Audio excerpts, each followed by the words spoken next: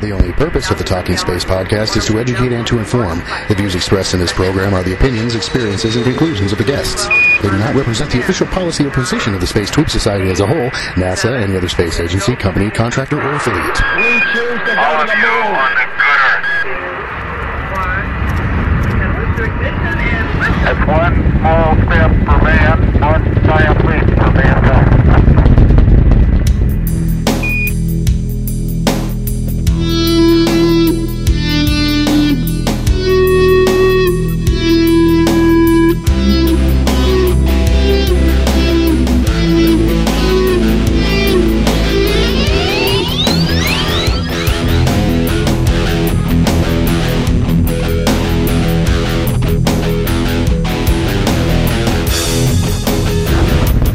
And welcome everybody to another episode of the Talking Space podcast. This is Talking Space episode 313 for the week of Sunday, April 10th, 2011. I'm Sawyer Rosenstein, and joining me tonight, once again, is Gene Mikulka. Welcome, Gene. Got a lot to talk about, Sawyer. Glad to have you back in the saddle again. Thanks. It's great to be back once again, and thank you as well for joining us a second time, Mark Ratterman. Yeah, I've been here before. I recognize the neighborhood. I would think so. You've only been here since, what, episode 101? Yeah, anyway. We'll see if we can make one more tonight. Why not? Let's go for it. Let's start things off with STS-134. And to start things off with STS-134, we briefly mentioned this for about a second in last week's episode as a quick addendum that I made during the editing. And Gene has a lot more on this, and that would be the delay of STS-134 from April 19th now to April 29th, 2011. And Gene, if you could fill us in a little bit on why this is, we would appreciate that. Yeah, it's funny. The seeds for this thing seem to have been planted back, I guess, during the initial press conference back on March 24th.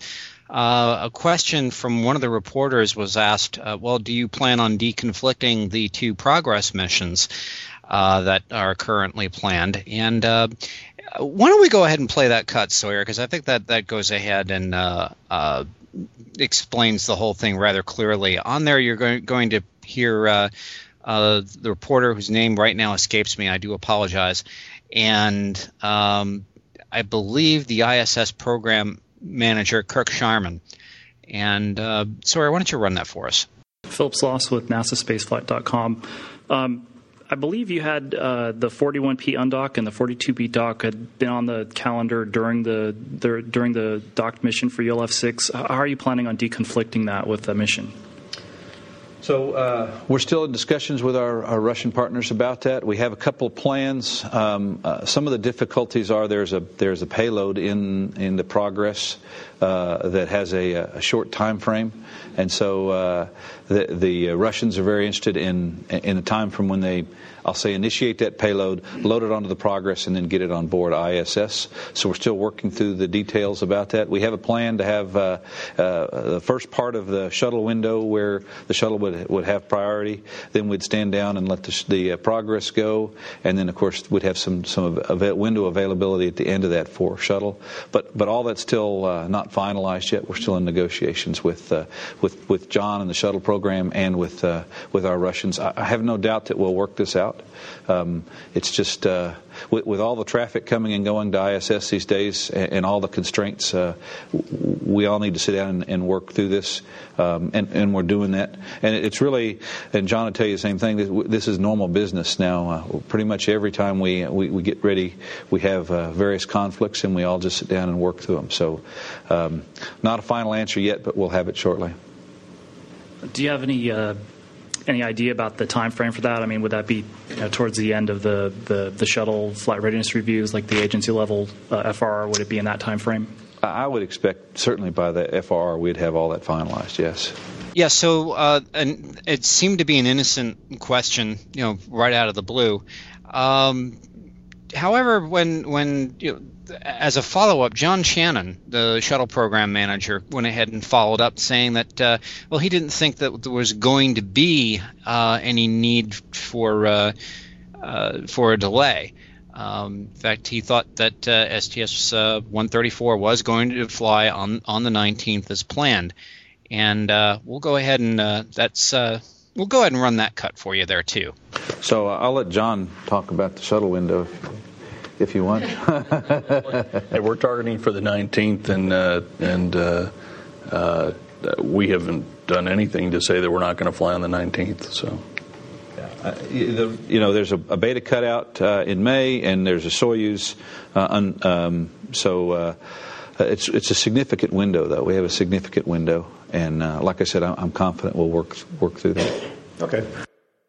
So as you heard, Kirk Sharman also said on there that there was they had some margin to play with just in case the Russians decided that a deconflict wasn't possible. So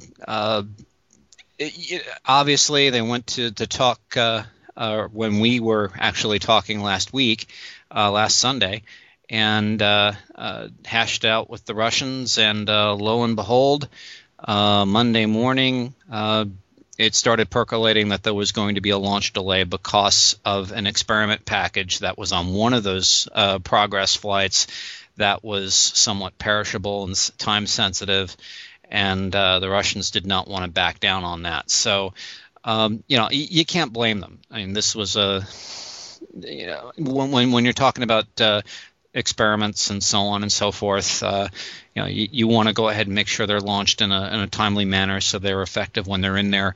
And I'm sure if we said, that's not possible, you'd have to go ahead and pull that out of the Progress and put it in storage and then put it back into the Progress. So, with all due respect, it's a bit of a pain in the butt.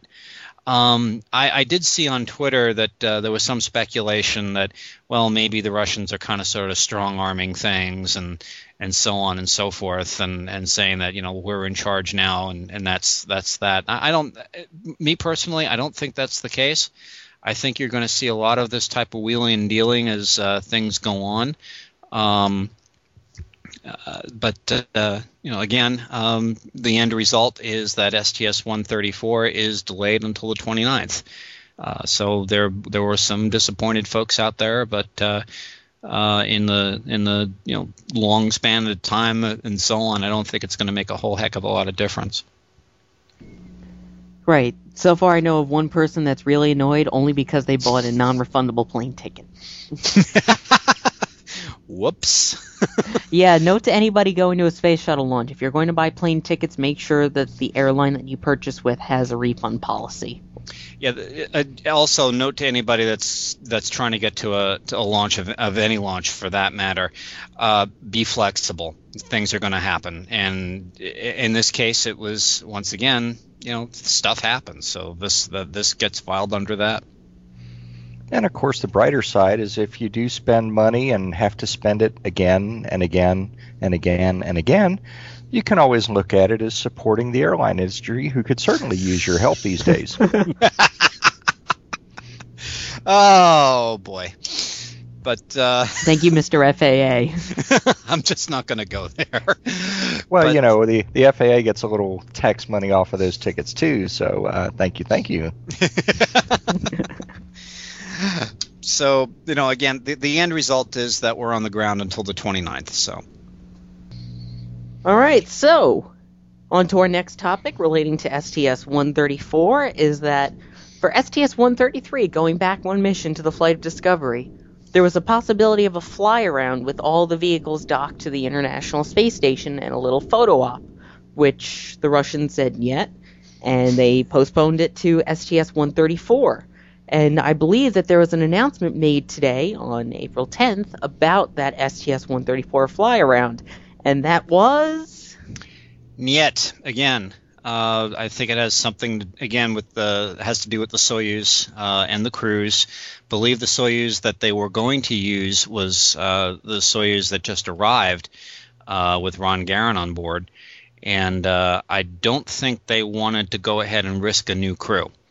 Because if the particular Soyuz could not redock with the station for any particular reason, the only other recourse they would have would be to come home. So you've got a fresh crew up there that's got to return home in the Soyuz, and I don't think the Russians wanted to do that, and you can't blame them. So the fly around has been postponed. It's being looked at for STS-135. I don't know. I'm to the point on this where I don't think it's going to happen, in all honesty. Yeah, because I see a major issue with STS-135. Yeah. If they're worried about not being able to redock, the shuttle will not have any shuttle on the launch pad in case there's an emergency. If the shuttle crew has an issue with the vehicle, they will actually come back in a Soyuz. That's right. That's absolutely right. And I don't think they want to risk that possibility either. So I think this fly around is pretty much shot. Well, that's okay, and thankfully the ISS wasn't shot the other day as well, as a piece of Chinese debris started flying towards it. Yeah, this particular piece of debris was from I believe a Chinese satellite that was, I guess, destroyed. From what I'm reading in some of the reports, I think the piece of debris was actually a bolt of some sort. But when you have a small bolt traveling at about 17,500 miles an hour, which is orbital velocity, and it does make an impact with something, that could ruin your whole day. So it was enough to go ahead and place the crew of the ISS on alert. They were told to evacuate to the Soyuz and wait for the all clear. So all's well that ends well. The crew was able to get out of the Soyuz and back to work on the ISS. But you're going to see a lot of this. Space junk, as we've talked about on this program, has been a real big bear of a problem. And I know there's some very smart folks looking into that and making sure that we don't have that problem in the future. But right now it's a growing concern, especially when you've got something the size of the ISS, which is one big bullseye for these little pieces. And you know what's another concern? Us poor folks here on terra firma, that in my case, I just happened to stop at a gas station to fill up my my work vehicle, and was inside, and there's a screen with one of the major media 24-hour type news channels going. And I saw the ISS and then the space junk graphics on there, and listened to the commentator for a while, and the individual said space junk, space junk, space junk, space junk. I bet you 20 times in a period of 2 minutes at the most. And there was two guys that were walking out the door, and they stopped and they looked up at it. And I said, nothing to worry about. It's just a slow day for headlines. This is something that they go through periodically, and it's nothing to be too concerned about. And that's kind of what it amounts to. It does happen. Yeah, again, and that's not going to be the first time that's going to happen, and sure as heck isn't going to be the last. I mean, you're going to see a lot of this, duck and cover stuff going on board the ISS during its lifetime. Yes, and hopefully after that comment, Mark, we have 2 new listeners to Talking Space. Uh-oh.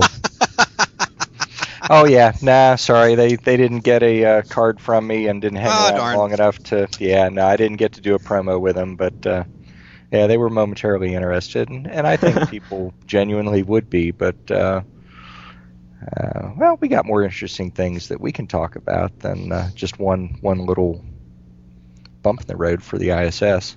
Yeah, we could talk a little bit more than a little bolt. All right, and continuing along, there was a very big announcement that we were speculating about last week, and that was SpaceX's announcement. And they finally told us what it was. And what do we have? Exactly as we thought it was? What do we have? We have the Falcon Heavy. It had been long rumored for quite some time about this particular booster that would be in the SpaceX arsenal, so to speak. And lo and behold, it was officially announced by its creator and the leader of SpaceX, Elon Musk. The amazing thing about the Falcon Heavy was that it is going to be essentially the largest booster since the Saturn V. Its capacity will be about 100,000 pounds into orbit. However, Mr. Musk had said that 120,000 pounds into orbit is probably a better guess. 120 to 122,000 pounds. Now, Sawyer, correct me if I'm wrong, but I think we talked about this during pre-show, and that the shuttle's lift capacity is about half that, at 50,000 pounds, correct? Yep, according to NASA, it says about 53,000 pounds. Right, so that's basically twice the payload capacity of the space shuttle, or the Delta IV or the Atlas V. The initial launch will take place from Vandenberg Air Force Base. They expect that the Falcon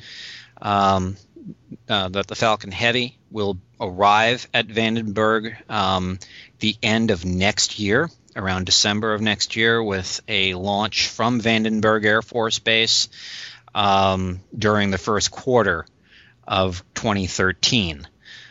The interesting thing about the Falcon Heavy is that he's hoping that it will cost $1,000 per pound to launch something into low Earth orbit. Now, he also expects that you could probably, and he mentioned this during the press conference, that you could probably take one Falcon Heavy and use it for a Mars sample return flight, or you could take two of these vehicles and do a manned trip back to the moon, with one launching your crew, the other one launching your lander. Gee, where have we heard that one before, boys and girls? I don't know. So also, it currently, according to Elon Musk, the Falcon Heavy currently is human rated, meaning right now it conforms to all human rating standards that NASA has. If NASA goes ahead and puts some new ones in there, they said there might be some minor tweaks, but all in all, right now, Falcon Heavy does conform to any type of human rating that might be out there right now. There was some speculation during the press conference that this thing could be used for a piloted mission to Mars. Mr. Musk speculated that if you were to go ahead and do such an undertaking with the Falcon Heavy, that you would probably need, and again, this was pure speculation, about 4 launches to go ahead and do that, to get your vehicle up there and on its way.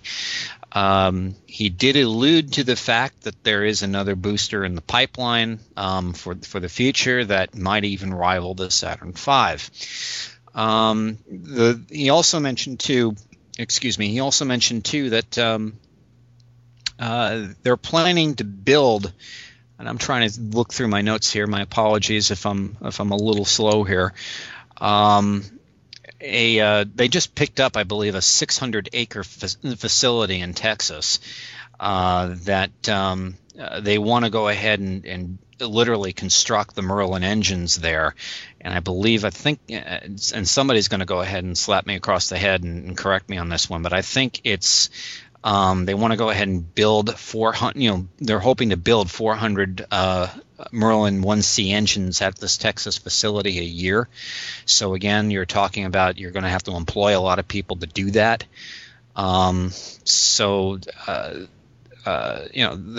There's some new job possibilities there for Texas. He did mention that they are purchasing new facilities in and around the SpaceX headquarters. He kind of said we're assimilating buildings like the Borg, he said, which I thought was kind of funny. But they want to go ahead and keep things centralized within a stone's throw of the headquarters. I will say that the $1,000 per pound is predicated on 20 launches a year. That means that, and he's talking about a combination of Falcon 9 and Falcon Heavy launches, so like 10 Falcon 9 launches and 10 Falcon Heavy launches a year. And he firmly expects to go ahead and make that quota of 20 launches a year. Is it just me, or does that sound a little extreme? I mean, they originally even had the shuttle planned for at least 10 flights a year, and you see how that's now about 3 or 4 a year. Heck, Sawyer, in the beginning, they had the shuttle planned for 50 launches a year. At one point, I back in '77, I think. So is it extreme? Well, I can understand for perhaps the Falcon 9 doing some work for not just government, but you're going to have weather satellites, you're going to have defense satellites.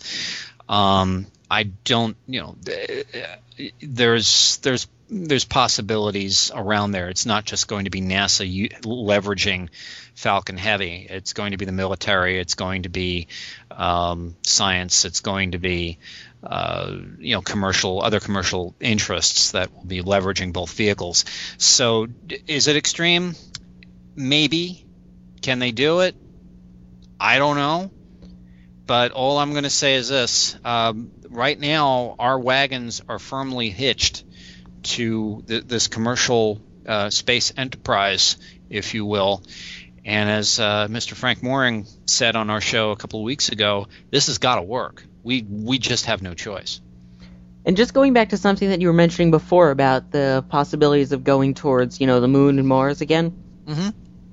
One thing that was interesting is that in their promotional video that they had on their website, they were conveniently comparing it to the Saturn V, its power, its thrust, and its capability.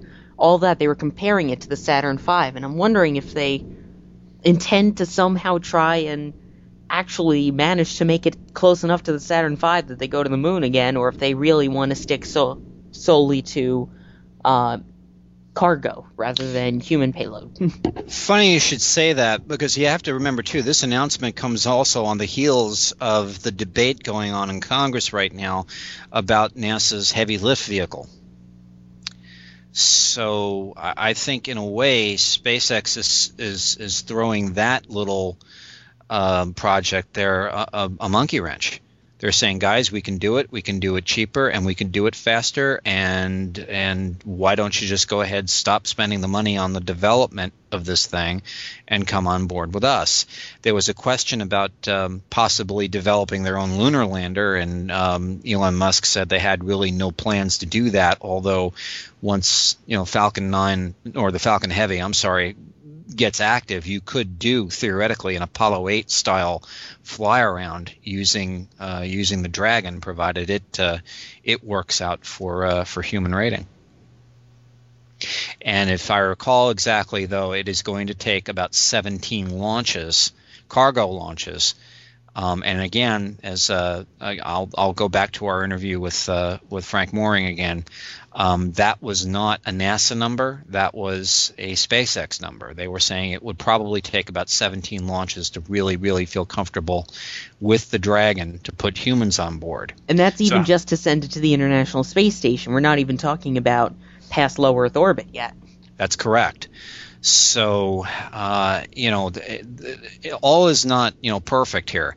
Although Elon Musk did say during the conference that you could throw any type of vehicle on top of that thing, so long as it conforms to the Falcon Heavy's requirements, and as long as you have the escape system to put on there, as voila, you're ready to go. Could you throw an Orion on there?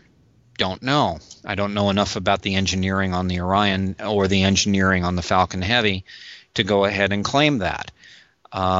So, and I'm sure, Lockheed Martin might have something to say about that too. So, again, right now the future is kind of uncertain out there. I'd still like to see this thing fly, and I'd still like to see it fly in 2013. They're talking about in the future using it at the SpaceX launch facility at the Kennedy Space Center. Although I believe also during the conference, Mr. Musk said that there is some negotiation going on to use one of the shuttle pads possibly for the Falcon Heavy. I couldn't imagine them taking down 39A that fast. It would have to be 39B, which, if NASA's scrubbing Ares, they could easily transform it for SpaceX.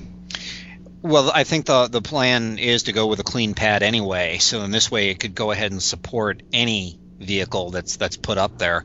But then how do you create a pad for any vehicle? It has to be vehicle specific. Yeah, so, well, not necessarily. You could still have the whoever the company is, whether it be SpaceX or Lockheed or whoever, create their own, their own little crawler or whatever, and bring it on out there, or you leverage the current crawlers and have them reworked for to try to into a one size fits all type thing. So. Well, we're going to have to wait till 2013 to find out what happens with that. Indeed we are. But again, if this works, I mean, some people are speculating that if this works, Elon Musk is going to be known as the guy that opened up the space frontier, or not. So we'll again, in my eyes, the jury's still out. I mean, they have made some bold, they have made some bold claims, and so far they're doing everything they said they were going to do. But again, two successful test flights doesn't make an entire program. So they're still going to keep working. They're still going to keep plugging, and it should be interesting to watch to see what happens. If indeed this pans out the way they want, it could be a game changer. And and if it all works out the way they want it to, hats off to them. And maybe we can go ahead and leverage these new tools that we have to continue exploration. Alrighty then. We have some big things coming up on April 12th. The first, which we're going to discuss, is that on April 12th, 1981, two men walked inside the Space Shuttle Columbia and lifted off on the Space Shuttle for the first time. It was the Space Shuttle's maiden voyage, the first time that a spacefaring vehicle has ever been tested with humans on board on its first test flight. And that was 30 years ago on April 12th. Can you believe that? Yeah, talk about guts. I mean, if you think about it, Mercury was tested with chimpanzees and things like that, and even the Gemini went through a testing program before Gus Grissom and John Young flew Gemini 3. Apollo, after the fire, Apollo did also undergo an extensive test flight program before the crew of Apollo 7 was allowed to go ahead and ride on board. This vehicle, nobody had ever been in it before, ever. So it was a real gutsy thing to do. And I was just trying to remember where I was for that. I think I was just starting my first year of junior college at the time. And I remember playing hooky for the first launch attempt, which didn't go too well. And but I did follow the mission, completely and totally. In fact, I should try to see what I can do. I've got some old cassette tapes of the flight that I should go ahead and see if I can pull off MP3s on there. Mark, you've got something interesting to add too. I believe one of the shuttle astronauts from STS-134 also made some commentary. Yeah, I sure do. During the crew interviews at TCDT on April, lose track of the days. Actually, March 31st. I'll get it right. Commander Mark Kelly was asked the question relating back to STS-1 and what he thought of that crew, and did it strike him as being particularly bold. Yeah, both Commander Mark Kelly and the pilot Greg Johnson spoke about their impressions of that test flight, and to some extent they spoke of it as being routine, and but let's listen to that clip and get their words. I remember being in the 11th grade in 1981, and first learning that John Young and Bob Robert Crippen were going to fly Columbia without the vehicle being previously tested, and being 17 years old at the time and not knowing anything about the space business and anything about aviation. I do recall thinking to myself, are you kidding me? These guys are going to climb in here and this thing's never flown before? I really remember thinking that. So you got to give them credit, for doing that. That was an incredibly bold move. If you know a little bit about how the shuttle works and how important it is to have a crew on board to mitigate the risk, the shuttle is a very complex vehicle, so it was actually very important to have the crew on board. At the same time, when you consider the complexity and the fact that it hadn't flown, that really was a very brave thing for the two of those guys to do. So, hats off to them. And I know whenever I see John and Bob, occasionally we'll talk about that. That's one of those, things that I think is going to go down in history as one of the bravest thing two people have ever done.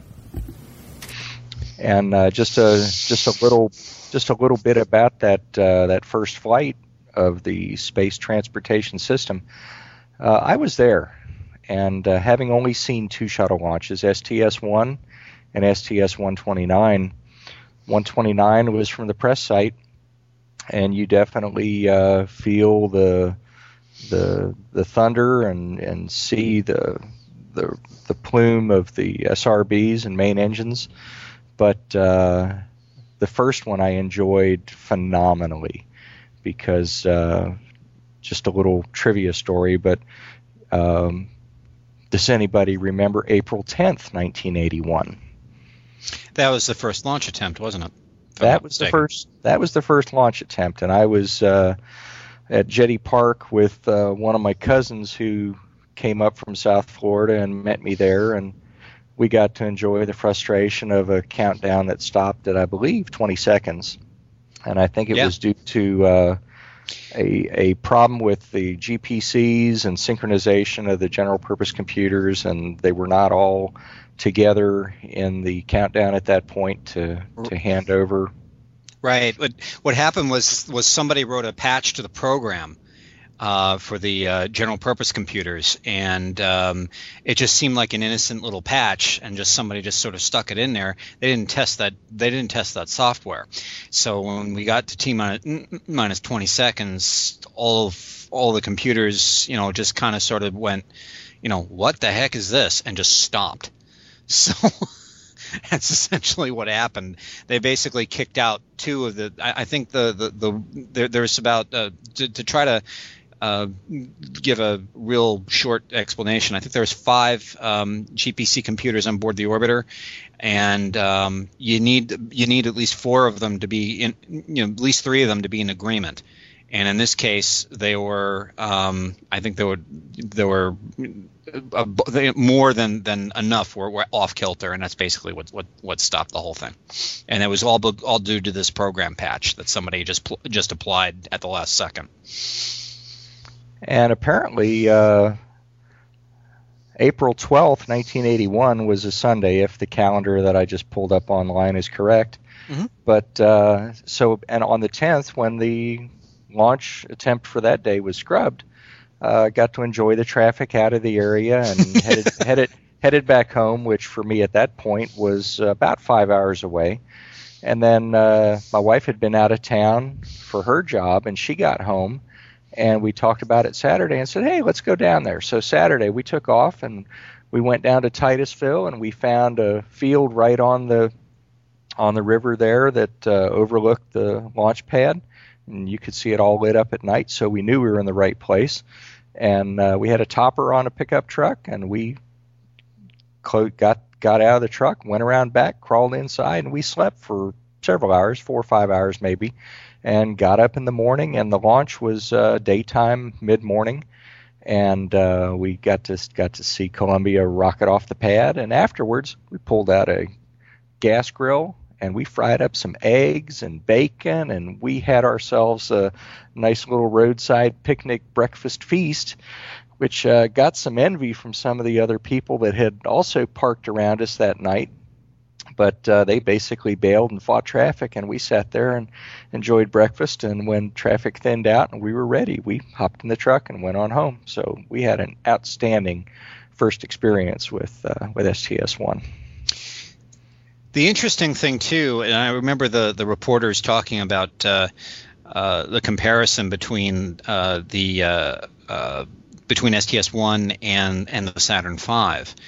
I remember late John Chancellor saying that he recalled the Saturn V as being this slow, majestic, launch off the pad, where this thing just seemed to be like a pop gun. This thing just went, which I guess is in part due to the SRBs. Once they light, you're going somewhere. So. And I wasn't even alive for STS-1. So I'm out of it. Yeah, but you're going to be here for the end, so. True, very true. It's quite a sad moment coming up at the end of this year. Well, the middle of this year, technically. But again, hats off to John Young and Bob Crippen for doing what, and as Mark Kelly put it, for doing probably what will be looked at in history as one of the bravest things that any human being has ever done, which is getting into this beast and launching it, because nobody knew what was going to happen during this entire deal. The flight itself, it had its moments when the cameras were turned on from the cargo bay. They noticed some tiles had fallen off of the two orbital maneuvering system pods at the end, and there was all kinds of panic. The military actually took photographs of the underside and said, "Don't worry about it, everything is cool." So the mission, again, it lasted 2 days. They only on re-entry just melted the doors that hold where the external tank usually connects. Yeah, well, stuff. As I said, stuff happens. This was a test flight, but one of the things I remember was John Young's exuberance as he got out of Columbia to do a walk around of the ship, and he was just absolutely beside himself. Just absolutely thrilled with the end result of what had occurred. So again, hats off to both of them for ushering in the shuttle era, and we're going to be talking in a little bit about its end, right, Sawyer? Yes, that'll be our next topic. So shall we go on to that? Let's do it. All right. As the final space shuttle flight approaches, currently scheduled for June 28th, 2011, the shuttles are going to have to go somewhere, and NASA is going to give them to a couple of lucky museums or institutions. Now, where will it go? That's another reason why April 12th, 2011 is an important date, because NASA Administrator Charlie Bolden will be at the Kennedy Space Center to announce where all of the orbiters will go once they have finished flying. So let's go around and let's see if we can figure out where we think they're going. Because remember, this was recorded on April 10th, 2011, before the announcement was made.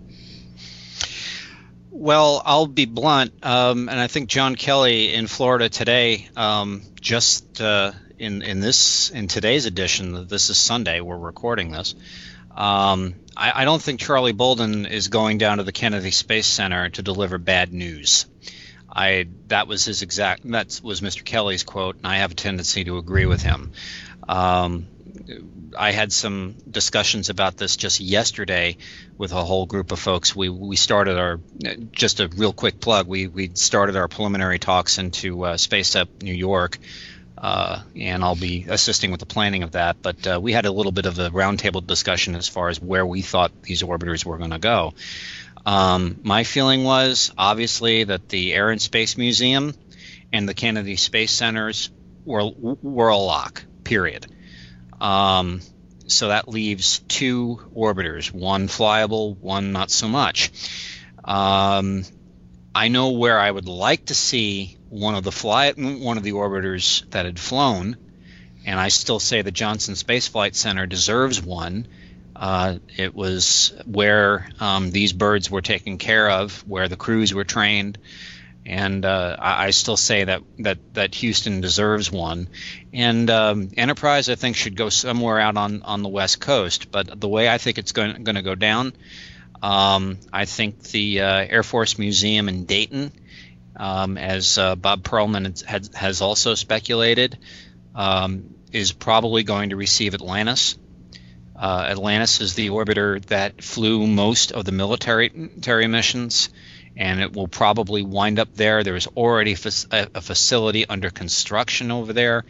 Why there? Your guess is as good as mine, although I heard some voices at our table sort of complaining that it was John Bonnier's doing. Of course, Mr. Bonnier is the Speaker of the House right now. I think you mean John Boehner.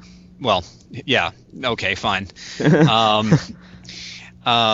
Anyway, the gentleman is the Speaker of the House right now and is probably pulling rank. So the way it should go down should be the National Air and Space Museum, Discovery. That's a lock. One of the flyable orbiters at the Kennedy Space Center. I'm hearing it possibly could be Endeavour. I think Atlantis deserves to be at the Johnson Space Flight Center, but I think it's probably going to wind up going to Dayton, Ohio. And I think Enterprise is going to be sent out west. I think maybe the Museum of Flight in Seattle. They're a strong contender. There's California is also a strong contender. There's also a possibility for the Kansas Cosmosphere too. But my feeling is that's the way they're going to be distributed. There's going to be one on the West Coast, and I'll bet you that's going to be Enterprise. There's going to be a flyable orbiter. As I said, I think it's going to wind up at Dayton, Ohio.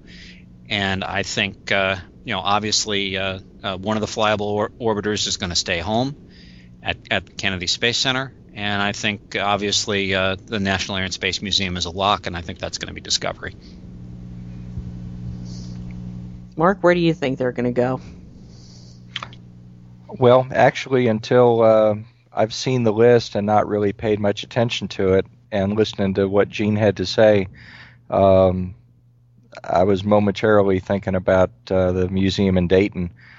I think it'd be appropriate for them to get the Enterprise that was a drop test and a test vehicle that is very much part of the tradition of the Air Force with with their operations and expanding the envelope. And I like West Coast, and I don't know. Not enough shuttles. I wonder who's going to be the first person to check in on Foursquare and GoWalla and these guys to pick up the badges for each of the shuttle homes when they do all finally arrive at their homes. I can tell you if it goes to one specific place, which I will not mention, I will be the first to check in.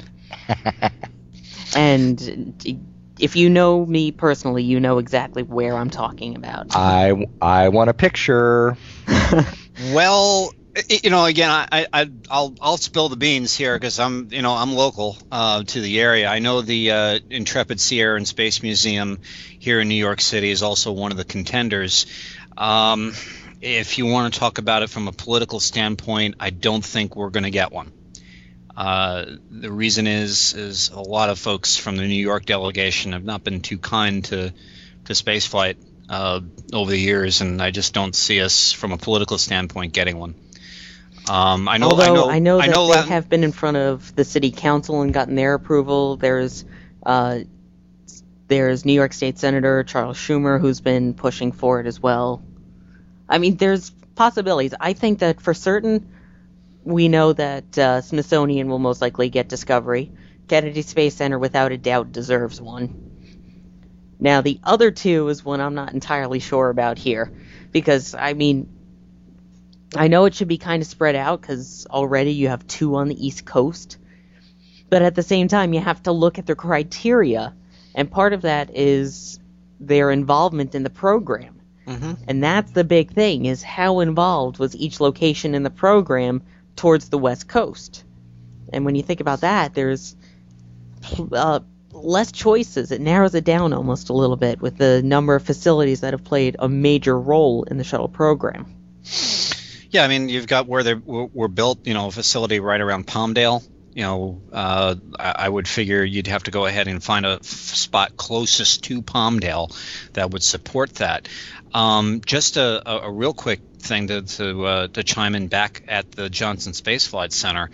I believe some of the families of STS-51L Challenger and STS-107 Columbia kind of put in a good word for the Johnson Space Flight Center and actually presented a small write-up as far as what the display might look like, and they actually showed this was, I believe, reported by Eric Berger in the Houston Chronicle last week, what an exhibit at the Johnson Space Flight Center might look like, and it didn't look all that bad. Again, I still say they deserve one.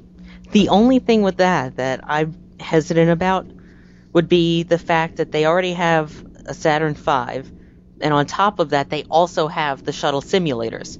They have full-scale mock-up simulators there. You have to remember those shuttle simulators are going away. If you're talking about the ones that the crews are training on, they're being dispersed. I believe when I was there last February, actually 2 Februaries ago now, no, it was last February. It was 2000. It was whatever it was. STS-130. Right. When we were down there for that, I believe one of the folks had said that there was a facility out in Oklahoma City that was getting one of the simulators. So those are already committed. They're already gone. Did not know that. Yeah, they're already spoken for. So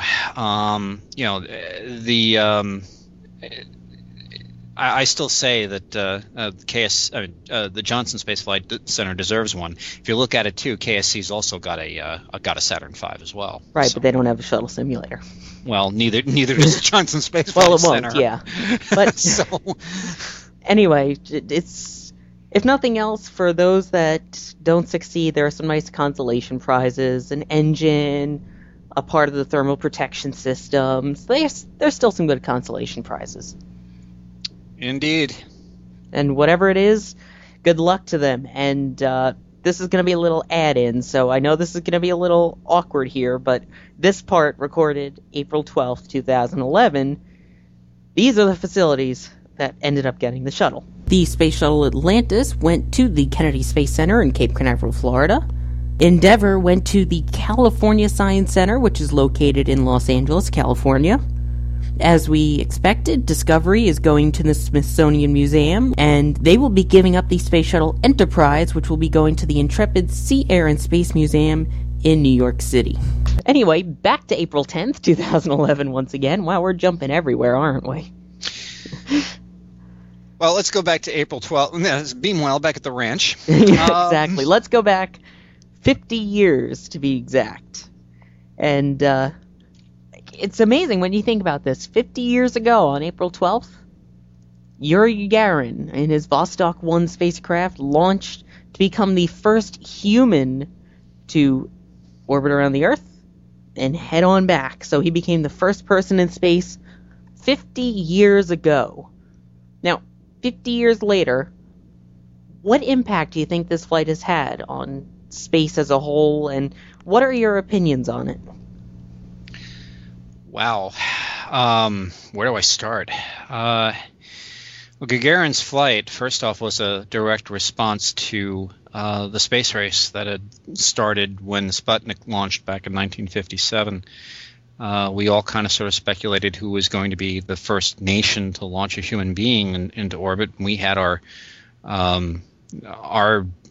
gambit going. In fact, when Gagarin first launched, again, there was shock here in the United States at the time. Because everybody thought that we would be now living under a communist moon eventually.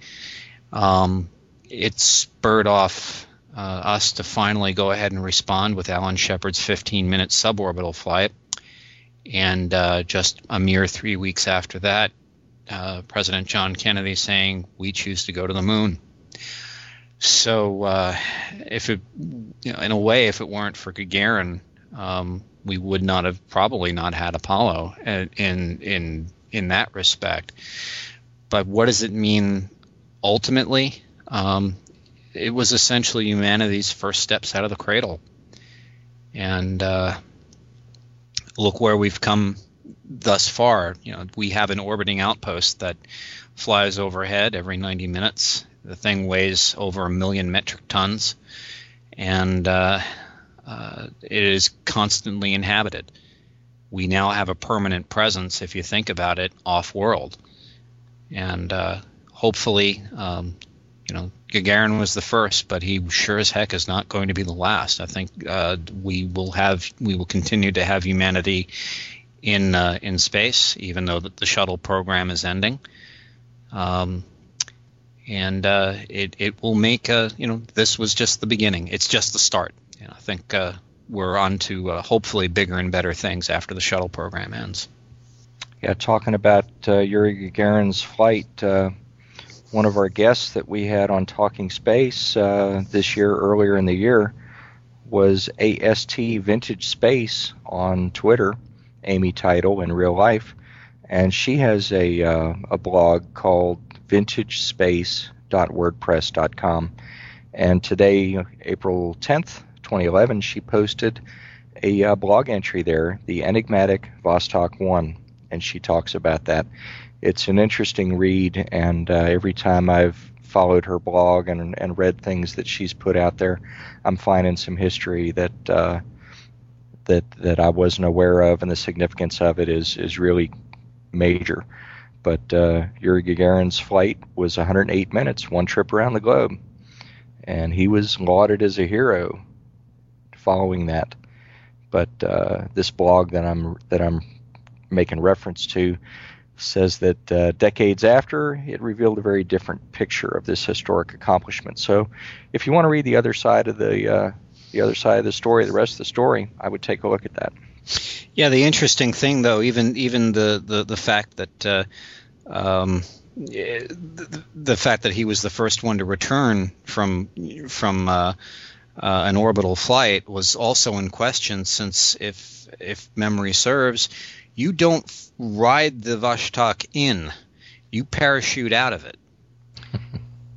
and so because you didn't ride the craft in, for folks that are akin to keeping records, there was some conflict there, and then finally, I think somebody just finally said, "Give it up. He was the first." And it just took off from there. So, but yeah, I believe the call sign for Vostok 1 was Swallow, if I'm not mistaken, after the bird.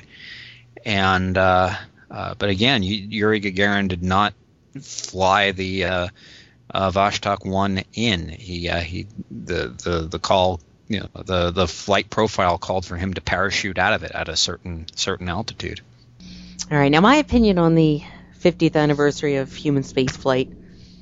I know I'm probably going to get some hate mail for this, but my view is actually that we haven't gone further.